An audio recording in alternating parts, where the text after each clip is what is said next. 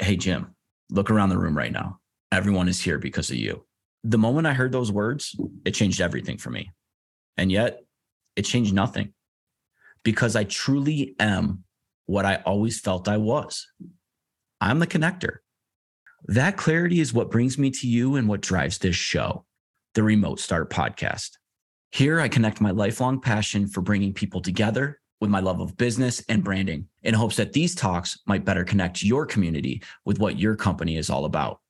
So let's figure out your brand. Let's figure out the target audience you want to serve and how we can use these two things to create an incredibly strong community for your business. I'm your host, Jim Doyon. Let's get something started. What is up, Remote Start Nation? I'm Jim Doyon, your host, and on this episode, we're going to be talking with entrepreneur Bradley Jacobs, founder and CEO of Mylance. We're going to be talking today about starting a business and what it takes to get your brand out there. After 4.5 years of launching and scaling businesses at Uber, Bradley built his independent consulting business up to $25,000 a month in just 25 hours per week of work. He then went on to found Mylance to help you work for yourself, whether that's full-time consulting or alongside a full-time job. Without further ado, I want to welcome Bradley to the Remote Start Nation. Bradley, how are you, man? Doing great. Thanks for having me. Absolutely. I'm stoked to have you. We had a little bit of conversation prior to the show, and I really think you're going to add a lot of value to the Remote Start Nation. So yeah, let's get into it. Let's do it. Tell us something that we wouldn't know if we first met you. I was on the standard path for a long time. Yeah, I tried to get into the best college I could get into. I got the best job I could get. I tried to move up at that job. I got another job. I was on the very standard cookie cutter path. And I think you look at me now and I'm an entrepreneur and I had a consulting business and I still consult and I get involved in all these different off the path projects. But for a long time, I was on the path and it was not easy to get off, but it was definitely the best thing I ever did to get off. So let's go back. So you worked at Uber. Was that your first big, job? Pretty much. I was a management consultant I didn't even make it 2 years. They say you're supposed to last 2 years. I couldn't make it. I was bored. And I joined Uber in May of 2014. So that was my first, at least tech startup, fast-paced job, at least. And you did a lot to help them grow. You learned a lot, but then you went into your own thing. Tell us the background of your entrepreneurial journey. I had kind of false starts, I call them. I tried to start a business so many times in my life, whether in college or you get with some friends and you have this idea and you're like all in, and then 3 weeks later, maybe 3 months later, whatever it is, it's dead, right? And I had that false start, I want to say maybe 10 times. And I was sick of doing it. I was really sick of not taking something to the finish line. And so it really started when I quit Uber. I had a lot of success within Uber of growing business lines and even starting business lines within that company. It's obviously a very different thing, but I saw what I was capable of doing and I just had to do it on my own. So what I did was I started consulting, and we can talk about how I got the consulting business off the ground, but I was consulting while I was testing different startup ideas because I wanted to make sure I was really passionate about what project I ended up working on, because I knew it was going to be 3, 5, 10-year commitment at a minimum. And I wanted it to be that. I didn't want to, build something real quick and get rid of it. So I wanted to make sure I was really passionate about it. So I consulted while I tested ideas, eventually settled on the idea for Mylance, which I'm sure we'll talk about. And once I had that idea, I just went all in. I just incorporated the company and I told myself, no matter what happens, I'm not giving up on this. Whatever roadblock, whatever situation, whatever rejection, doesn't matter. It's going to work. And I don't know what it'll look like, but it doesn't matter. I'm just going to take one step forward every day. And frankly, I think that's the attitude that has gotten me to where I am today, where I have a business and employees and a team and customers and all of that. Otherwise, it's pretty easy, frankly, to give up when things get hard, which inevitably they get hard. They get hard. They always get hard. So you said something that stood out that I want to focus on here for a second. So you had failed multiple times. You didn't just exit Uber and, start Mylance. You started consulting and the things that you knew that you had learned, the things that you were good at, but you knew that wasn't your end all be all. You used it to buy you time to find out what you were passionate about before you really jumped in. That's exactly right. I honestly didn't even know if I could consult, but it occurred to me that maybe I could just make some money on the side while I figured things out. And I very much could. I really put myself out there. I found a few clients. The money was great. And I could really cap the number of hours. And actually at that time, I got together with a few friends and I was working on a travel business with them. It was like a curated Yelp for your network for travel recommendations. This was pre-COVID, so travel businesses still seemed exciting. And we spent 9 months meeting early in the mornings and developing this whole product. And we had never validated the idea. We never used an Excel sheet and had a form and just did it without a product. We spent all this time in design and focus groups and all that kind of stuff. And we were building it. And it actually fell apart when our developer got a crazy full-time job offer that he couldn't turn down. And it just kind of fell apart at that time. And I was like, hey, this isn't the thing. And we just completely dropped that project. I was still consulting, thankfully, to pay the bills. And, I can talk more about the Mylance story, but one thing led to another. And I had all of a sudden the idea that I knew was special for me. So let's get into Mylance and let's hear. So this falls through and you're still consulting. And then at what point did Mylance really start to come to your mind? Like, this is something big. So I started sharing more on LinkedIn. I started just sharing my story. Here's things I've learned since I left Uber. And I started talking about my part-time work. A lot of my Uber colleagues or even just people in my network started reaching out to me and say hey, can I pick your brain on that? That's kind of interesting. And I was like, yeah, sure. I was kind of in the mode once I left Uber that I was just taking every phone call that people asked. I used to be the opposite. I said no to everything. I was like, it seemed like a waste of time. And I completely changed the philosophy. So I started taking these calls, and maybe the 7th call of someone saying wow, I want to consult part-time too. I finally just said in the middle of a phone call, I said, I'm happy to help you. I'll help you every step of the way. Just give me a small cut of your revenue for a few months. Nice. And she was like, done, deal. And it turned out that really was my first customer. And so I had to build the program. I didn't have anything. I didn't sell her something I had, right? So I built this program for what she should do. And I would give her a module and she'd send it back to me, and I'd give her the next module and I'd give her feedback and action items. And then the next person I spoke with, I said, well, I have this course and you can come in and you can take it. And people were like, done, deal. And people were signing up.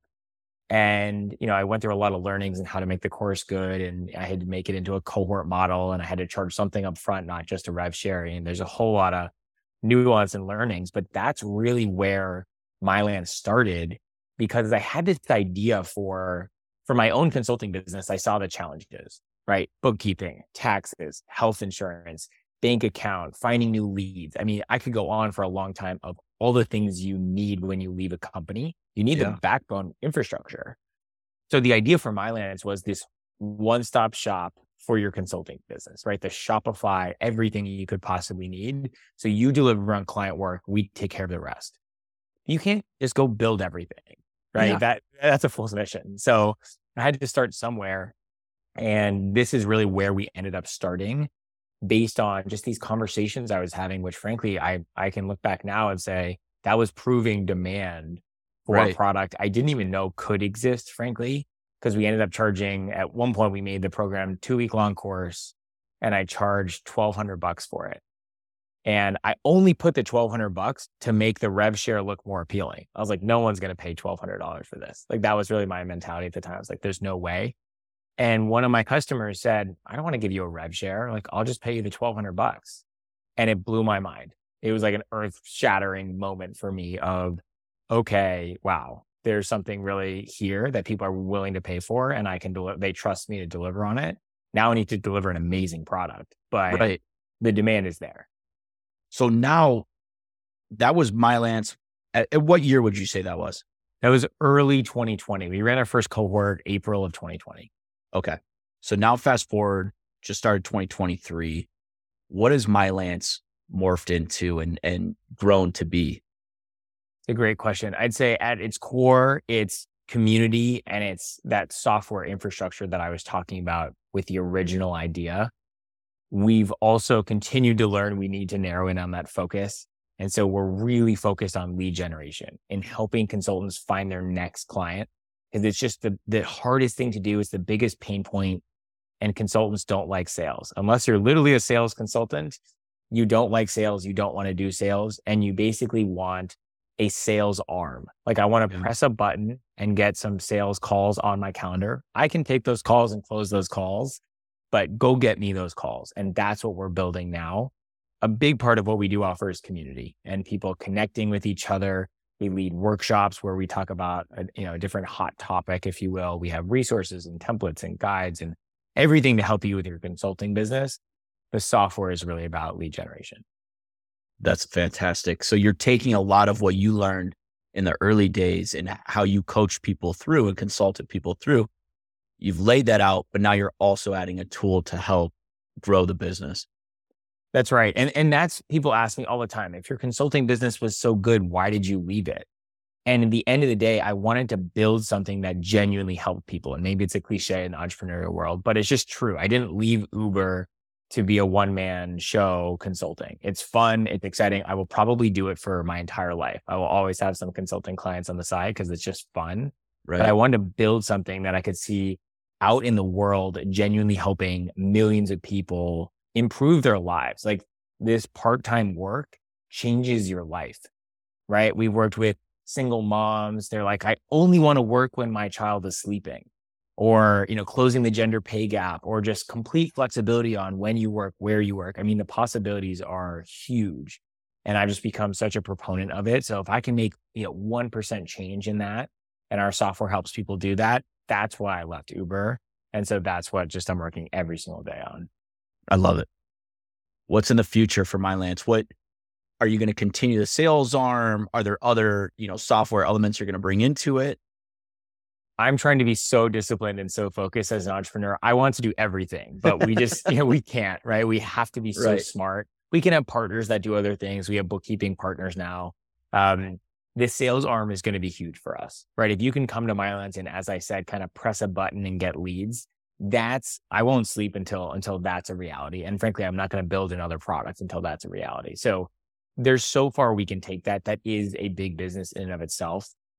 At the same time, I know we're going to build other things, right? You're going to be able to manage your finances in the Mylance app. You'll be able to save for retirement, find health insurance plans, get your bookkeeping and taxes taken care of, like really everything that you do need.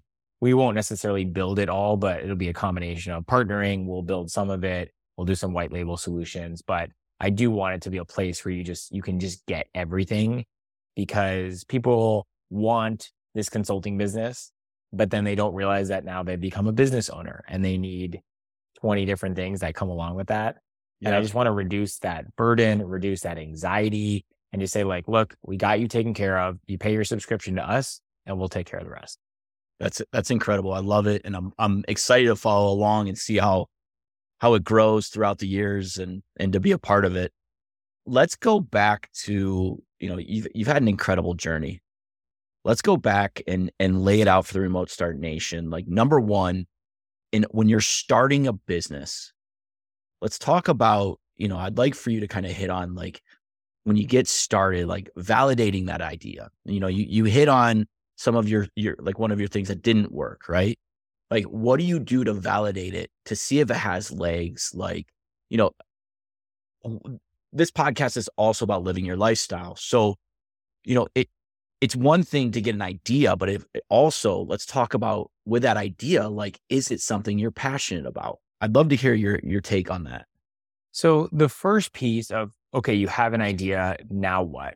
Right? I think there's two things, and there's kind of the behind the scenes things, and then there's the forefront of things.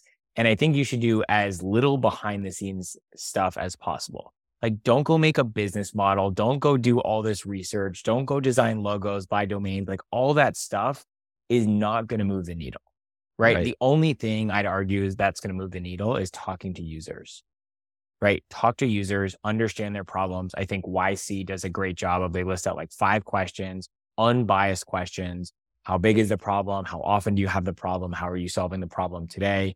right? It's user interviews. And frankly, if the problem is so big and so deep for someone, they will pay for you for it right then and there, even Right. without having seen it, right? And that's what happened to me. I didn't have an idea for a course to help people freelance, right? But it just kind of happened from these conversations that I was having. And so that's what I would do. I would say, go talk to users, go talk to like 30 users. Don't go talk to 5, right? Go talk to a lot and then get them to pay. Don't collect an email. Sure, that's nice. Get them to put down their credit card, because often what will happen is they'll be like, oh yeah, I would totally do that. I would totally pay for it. It's like, okay, pay for it. Put down a deposit, right? Yeah. Like actually do it. And then you really see, are they actually putting their money where their mouth is, or are they just saying a nice thing?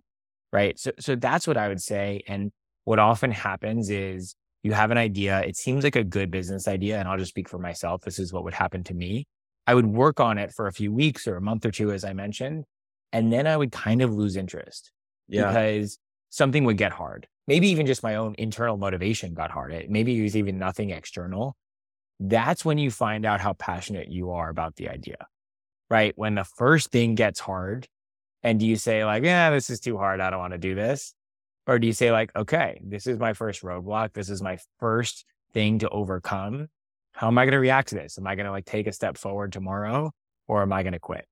Yeah. And that, to me, that is the number one thing. It's like, when people come to me with ideas, I say, 1, go validate it. And 2, talk to me in 3 weeks if you're still working on it. I look at it to that point, like it has to be something that you love. Like, what is it? Like, why are you doing this? Like you said with Mylance, like you really wanted to see a change. You wanted to help people.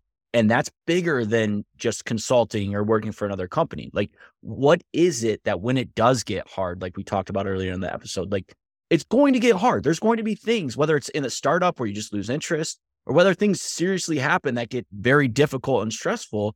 You have to go back to that why, that reason, and understand, like, this is why I did this. This is why I started this. Absolutely. And I remember writing it down, like, why am I running this company? And the number one reason can't be, I want to like build up the company, get really rich, sell it for a bunch of money. Like that is just not going to get you out of bed every day when things are hard. It's just not, right? And frankly, there are easier ways to make money than building your own business. Like I think this, right? Like this is hard. It's a hard path, and you have to do it, I think, because you love solving the problem. Like I hear it all the time. Become obsessed with solving the problem. Don't become obsessed with growth or anything else. Right? Customer focused, customer obsessed, solving this problem. And if you solve that problem deeply well, and there's obviously has to be a business model surrounding it that works.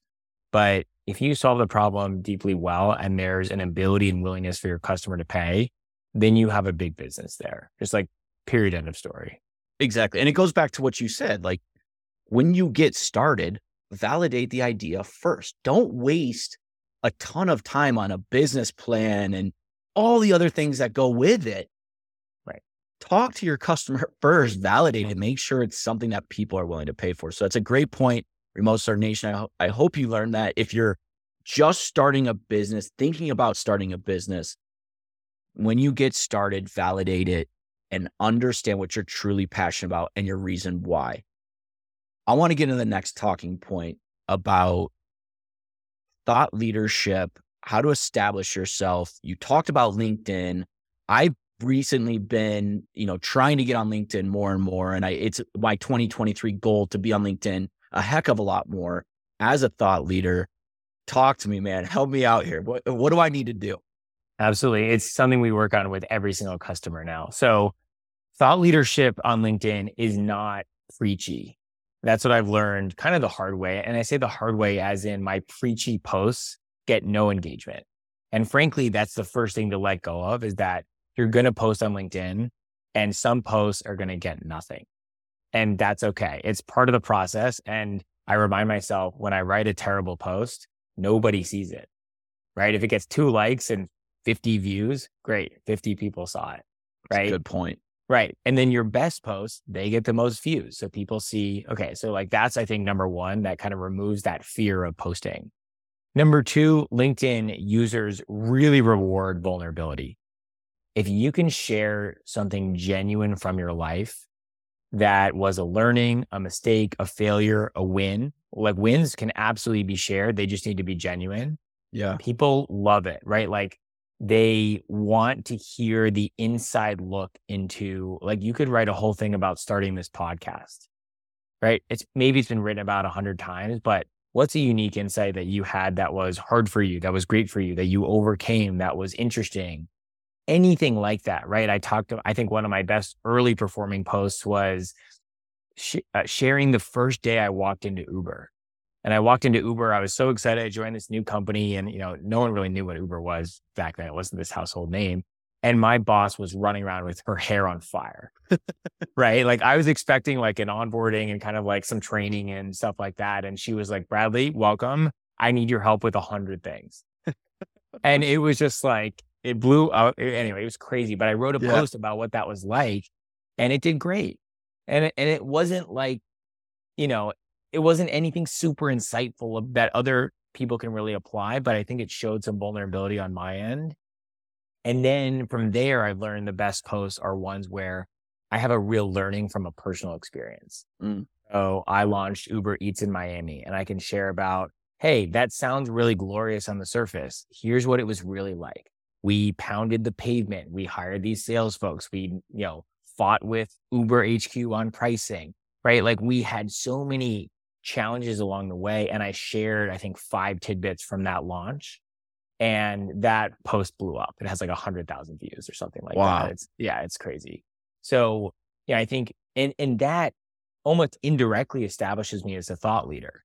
Yeah. Right. Because I'm sharing an experience I had that turned out well. It was hard, but and the post wasn't like, here's why the launch went so great. It was like, here's the inside look. But I had all these logistics founders and CEOs reaching out to me saying, hey, looks like you learned a lot there. Like, can you jump on a call with me and help out my company? Nice. And I didn't write it to get consulting clients, right? Like I'm running Mylance here, but I use it as an example for other people that do want to consult, which obviously, are Mylance customers, of go tell a story. Go tell a story where you learn something, where you have like a unique insight and it doesn't come across as preachy. It doesn't say, hey, I'm consulting, please hire me. It doesn't do any of that. But at the same time, it does establish yourself as a thought leader. Yeah. And then if they click on your LinkedIn and they say they see that you're open to part-time work, you just got an inbound lead. You might get 10 of those for one post or 20 or 30 or 50. I got podcasts from that. Like you might have found me from that post for all I know. Right. So that's really the best advice I have. That's really good advice too. And the story part, the vulnerability, those really resonate. Even there's something in my life recently that I've been thinking about posting. And after listening to you right now, I'm going to, but my daughter and I was trying to get her to go mountain biking with me. And she's like, Dad, why don't you do something I want to do? I'm like, fine. What do you want to do? She's like, you think about it. So I picked her up early from school on Friday and we went and got our toes painted. We went and got manicures. So, nice. Or what is that? Pedicure, manicure, whatever. Yeah. But she thought it was like the coolest thing ever. And then afterwards we went and did art and ate, overlooking the mountains, and it was like great time together. But it was me like, you need, because you're my daughter, you should do what I want to do to hang out. She spun it and it was like the coolest moment ever, but it took her saying that. So I've been thinking about posting that on social because I think it's so cool. And it was such an incredible experience, but I don't know if I keep stopping for some reason. And that is the question, like what is holding you back, right? We don't need to get into a coaching call here, but that is what holds most people back, right? And often can be a fear, like what people might think, what if it doesn't perform well? Like the what ifs just kind of pile up sometimes subconsciously.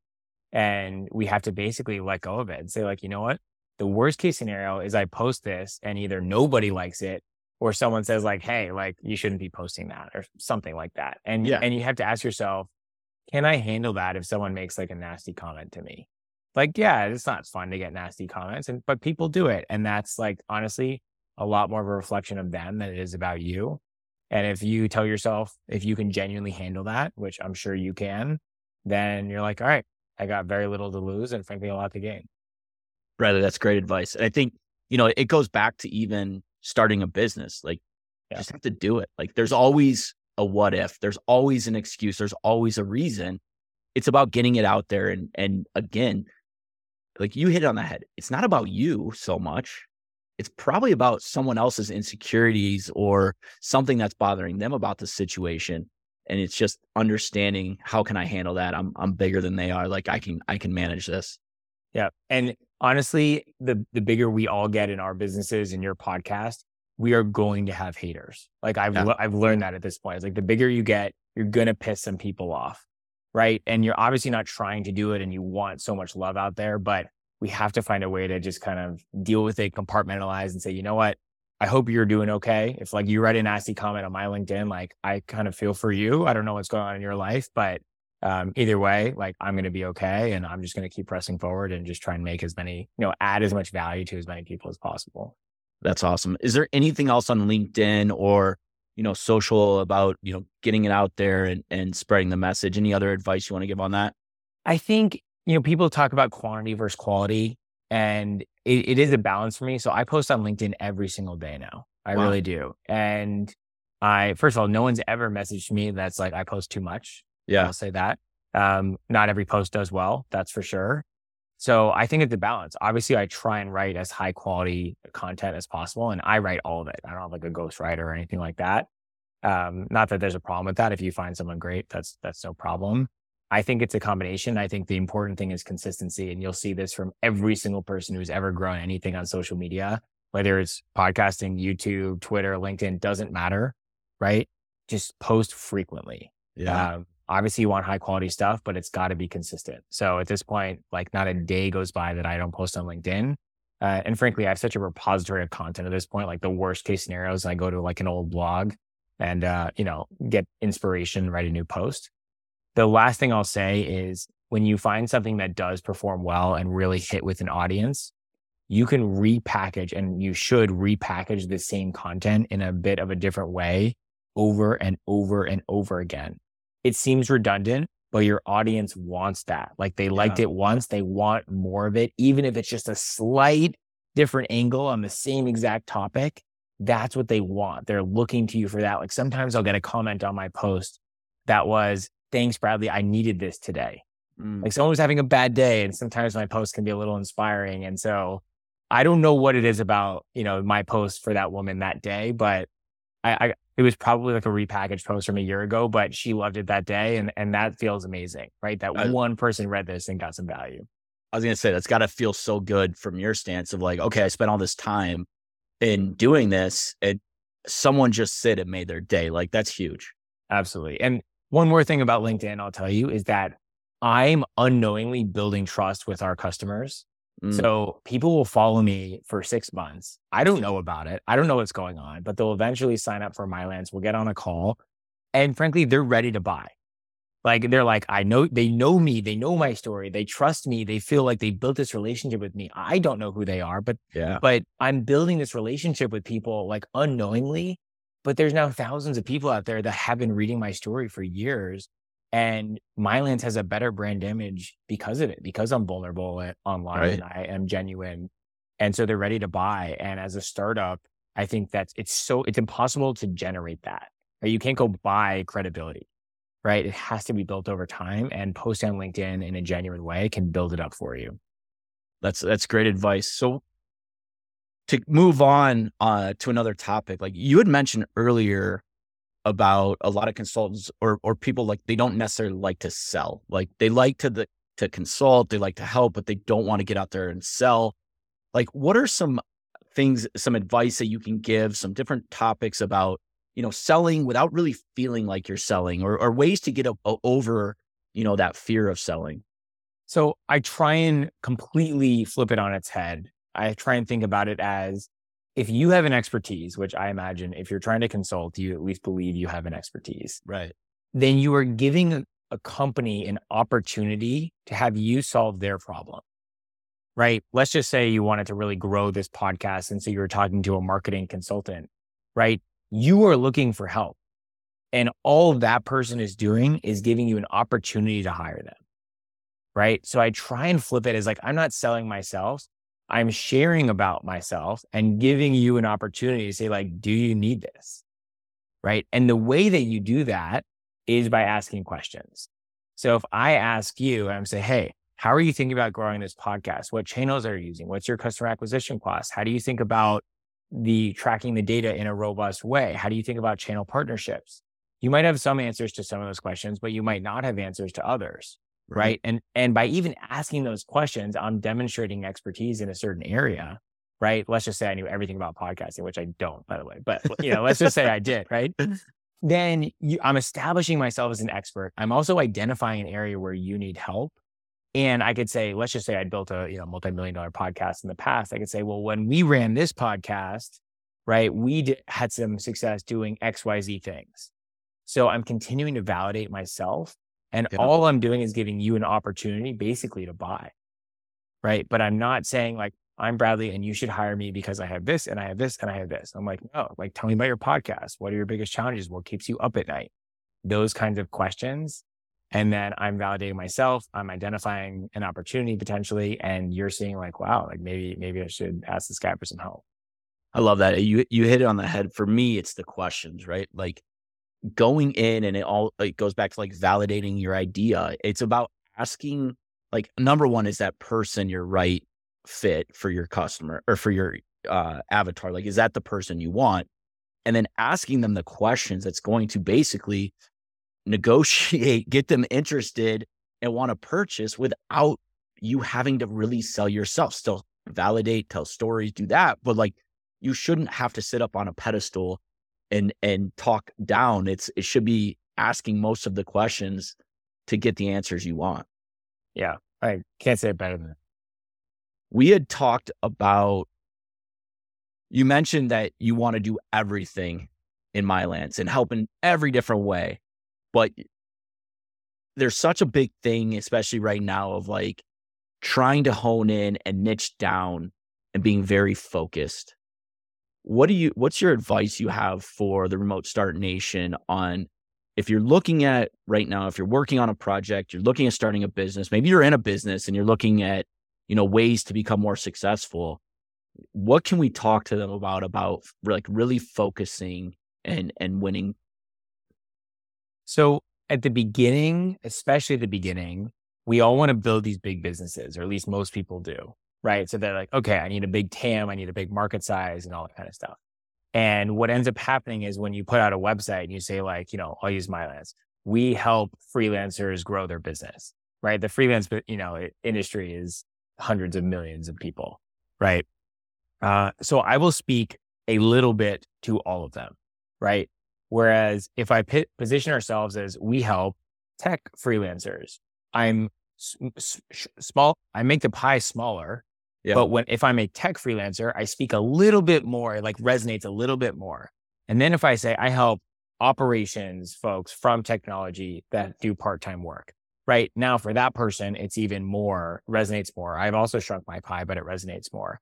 And then we could talk about, I help like single moms who do operations in technology, right? And the further that you go down, the more it's going to resonate with that customer. Because when you eventually, let's just use that example, right? I help single moms that do operations in technology who want to do part-time work. When that single mom reads that sentence, they're like, this is for me. Yeah. Right. And they sign up and they're very engaged. And if you aren't solving their problem, you'll know, right? Because they'll give you feedback. They're like, this was supposed to be for me. Maybe it's not hitting it, whatever it is.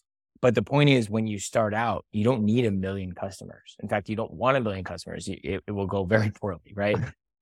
So you need your first 10, your first 20, your first 100. I keep saying to our team, we don't need 1 million customers. We need our first 1,000. Let's just find our first 1,000 customers. And do I think that I'm just using this example again.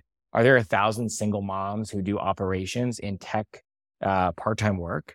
Absolutely. Yeah. But if I went to you, Jim, and I said, hey, this is our niche, you'd probably be like, what? Right? It's a little confusing. At the same time, I could build the beginnings of a great business by getting super, super, super niche. And those people will actually be willing to pay more because my solution is so curated for that single mom in operations in tech. That's right? So true. So it's counterintuitive. And every consultant that comes to me, they say, I'm a Swiss Army knife. I'm a jack of all trades. Like I really can do a lot of different things. I'm like, I'm sure you can. I'm sure you're really talented. Right? I'm not doubting that. But if you come to any business leader and you say that, they have no idea what value you bring and what differentiates you from the other Swiss Army knives out there, because there's a lot. So, go ahead. I was just going to say, right now we're working on that with our agency. Like we, started off in merchandise, and that was a big thing of what we did and how we started our own brand. And that got us to where we were. And then clients keep coming to us and, hey, I love what you do here. Can you do this for us? Can you do this for us? Can you do this? And, there's that point for us where it's like, no, we can't. Or, you know what? We have somebody that we work with, that we trust, that we love. Yeah. Let's bring them in and let's work on this together.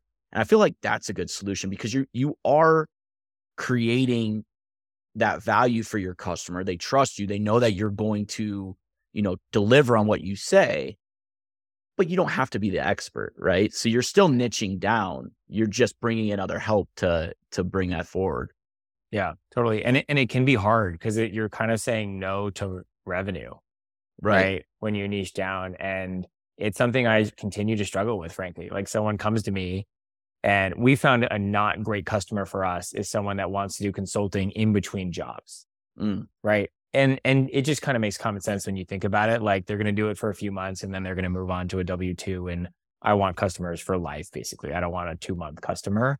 Yeah. But I could definitely sell them, whether it's a playbook or coaching or leads, or I could definitely sell them on something. But frankly, nobody wins in that scenario, right? Yeah. Like, the customer is a short-term customer. Maybe they have success, maybe they don't. But for us, it's about saying yes to the right customer and forcing ourselves to say no to all of the wrong customers, at least for now. Say, like, at least not at this moment. We'll build something for you in the future. But for now, I got to nail a product for one ICP, really. I like that. Let's talk about imposter syndrome. Imposter syndrome. Everyone's got it. In fact, I read an article. We're not supposed to call it syndrome because it has like such this negative connotation. It's supposed to be imposter thoughts. So I know I wrote that in the form, but let's call it imposter thoughts. So we all have it. And what the research shows is actually the more successful, potentially the more ambitious you are, the more likely you are to have it. And it can be totally debilitating. It can be just the thing that prevents you from moving forward. It could be the reason that you don't make that post on LinkedIn, or you don't talk to that customer, or you don't incorporate that company, or the reason you stay in your stable but low ceiling job, just because, frankly, it's easier to complain about your existing situation than make a change and confront whatever fear, imposter thoughts you have. So I think the first thing that I do when I talk to people about this is I normalize it. Like, everybody's got it. If someone says they don't, it's being manifested in a different way that just they're not quite aware of. And that's okay. But we all have it. Some people have it more than others, of course. And the only way to really deal with it is to admit to yourself that you have it and try and identify where it's coming out for you. Like, what is it preventing you from doing? Or what are you not doing that you think you should be doing, or no? Usually you know what you should be doing, right? There's enough podcasts out there, enough books, and enough blogs. You know how to start a business, or you know how to grow your business, but you're not doing something. Why not? And, obviously coaching can really help. It's not the cheapest thing in the world, but try and ask yourself that question, journal, meditate on it. Like, what's coming up for me, and understand where that really comes from. Like, it could come from, not to therapize anything. It could come from your childhood. It could come from, your parents suggested that you follow a path, and then you don't want to follow that path. But if you do follow this other path, then you have to go tell them about it. And they might be really disappointed, or they may make some comments that really hurt. And those comments do hurt. So who knows where it comes from? Only you do, frankly. But you have to confront it head on. You have to know what's going on. And then even when you know what's going on, you still have to overcome it. You have to say, like, yes, this is going to be scary. Yes, I might get some tough feedback, or I might get rejected. And it's what I asked you earlier. Like, if you get rejected or you get that tough feedback, can you handle it? Yeah. And if you say, like, yeah, it might suck, but I can handle it, then you just got to go do it. You just got to, sometimes I tell customers, close your eyes, like, write the LinkedIn post, close your eyes and just click send. And hit send. Yeah. And close it and go play with your daughter. Like, it doesn't matter, right? Just get it done. And then you get into the practice of it. I will tell you, I'd never gotten rejected as much in my life than when I went to go raise money. We raised money with a few small angels. It was, no big VC or anything, but I got told no about 150 times across 6 months. And, I think we got 15 yeses, and 15 yeses filled out our round, and it was, we got it done, but it was the hardest thing I'd ever done. And it's impossible for the imposter thoughts not to come up when you get told no. And did you see that when it first, like your first couple rejections, your first 10, 20, 30, like, did you really start to think like, maybe this isn't right? Like, maybe I'm not right for this? Absolutely. I mean, it's almost impossible not to, right? Like, what person goes out there and gets rejected 30 times in a row and says like, oh, I'm totally fine. It's just like, right. It just doesn't happen. But when you hear stories of entrepreneurs, it like almost every single time an entrepreneur had to overcome dozens of no's in a row, right? Like Sarah Blakely, when you listen to her masterclass, she went to hundreds of manufacturers to get Spanx. She's a former CEO now, but of Spanx, she built up Spanx, bootstrapped the entire thing, owns the whole company. It's incredible. Unbelievable woman, right? And she talks about going to manufacturers for the first time and hundreds of no's. Like, what kind of person does it take to get told no over 100 times and just be like, I'm going to keep doing this? But that's what it takes. That's what it takes. What did you do for you? What was it that kind of took you from doubting yourself to walking to the next door and saying, hey, here I am? You're going to laugh. I made a list of every super small accomplishment I had with Mylance. From I bought a domain, I found a lawyer to help me incorporate, I made my first $1, I made my first $100. I made a list of like 100 accomplishments. And every single time I was feeling down, and especially when we were fundraising, I'd go look at that list. And I was like, there was a time I had nothing, right? I didn't have the idea. I don't have the name. I didn't have anything. But now I have all this stuff. And I still add to that list, by the way. Like, this list is ongoing, right? I made my first $10,000, I made my first $100,000. I had my first employee, right? Like, every single thing. And I still go back to it. But that's what carried me over the finish line. And I say finish line. The finish line was like each day. Yeah. Like, get up the next morning and keep executing, keep reaching out to investors. It does get easier, right? Because once you get told no 50 times, it's probably the hardest, the first 10 maybe, but then you kind of get used to it. And actually the hardest part about that is you have to go into the next meeting with confidence. Yeah. So it's not just doing the outreach or, setting up those calls. It's getting told no 50 times and still showing up with like, I'm the badass engineer, entrepreneur that you want to give money to, even though I just got told no 50 times. You're the guy or girl, right? I love that. Well, unfortunately, our time's coming to an end, but before we go, I've got one more question, but I want to know, where can the Remote Start find you? So I'll plug my LinkedIn. I post every day. I share a lot of insights there. So Bradley Jacobs on LinkedIn, Bradley Jacobs Mylance. You'll definitely find me. And then our website, mylance.co. So we have a free newsletter that goes out every week. We share a lot of AMAs from our community, consulting tips, guides, resources in our newsletter. So sign up for that. It's free. Follow me on LinkedIn. I'd love to see as many listeners as possible in our community. Cool. And honestly, Remote Start Nation, if you're a consultant, get on it. Go follow. Even I'm going to go follow just so I can, keep up and see what's going on. And this podcast episode has been so informative. It's so much value. So I thank you so much, Bradley. I've got one more question. We talked about a lot of stuff today. What's the one biggest takeaway you can leave for the Remote Start Nation that we hit on, or maybe we didn't hit on? Needle moving activities. We did hit on it earlier, all that behind the scenes stuff. Like, don't go design a logo and build a beautiful website and business model and research 1,200 competitors. Don't do any of that stuff. Go move the needle. Go talk to users. Go jump on phone calls. Go do the things that actually matter, and ask yourself when you're about to do something, will this move the needle for my business? And if the answer is no, just drop it. Just like cross it off your to-do list. It doesn't. When I consulted, I didn't have a website. When I launched Mylance, I didn't have a product. Just go do the needle moving activities. That's what I'm going to leave you with. That's incredible. Thank you so much, Bradley. It was awesome. I'll keep in contact. Remote Start Nation, remember, leave a comment, subscribe. Most importantly, share this episode with your community who you think could learn from what you heard today.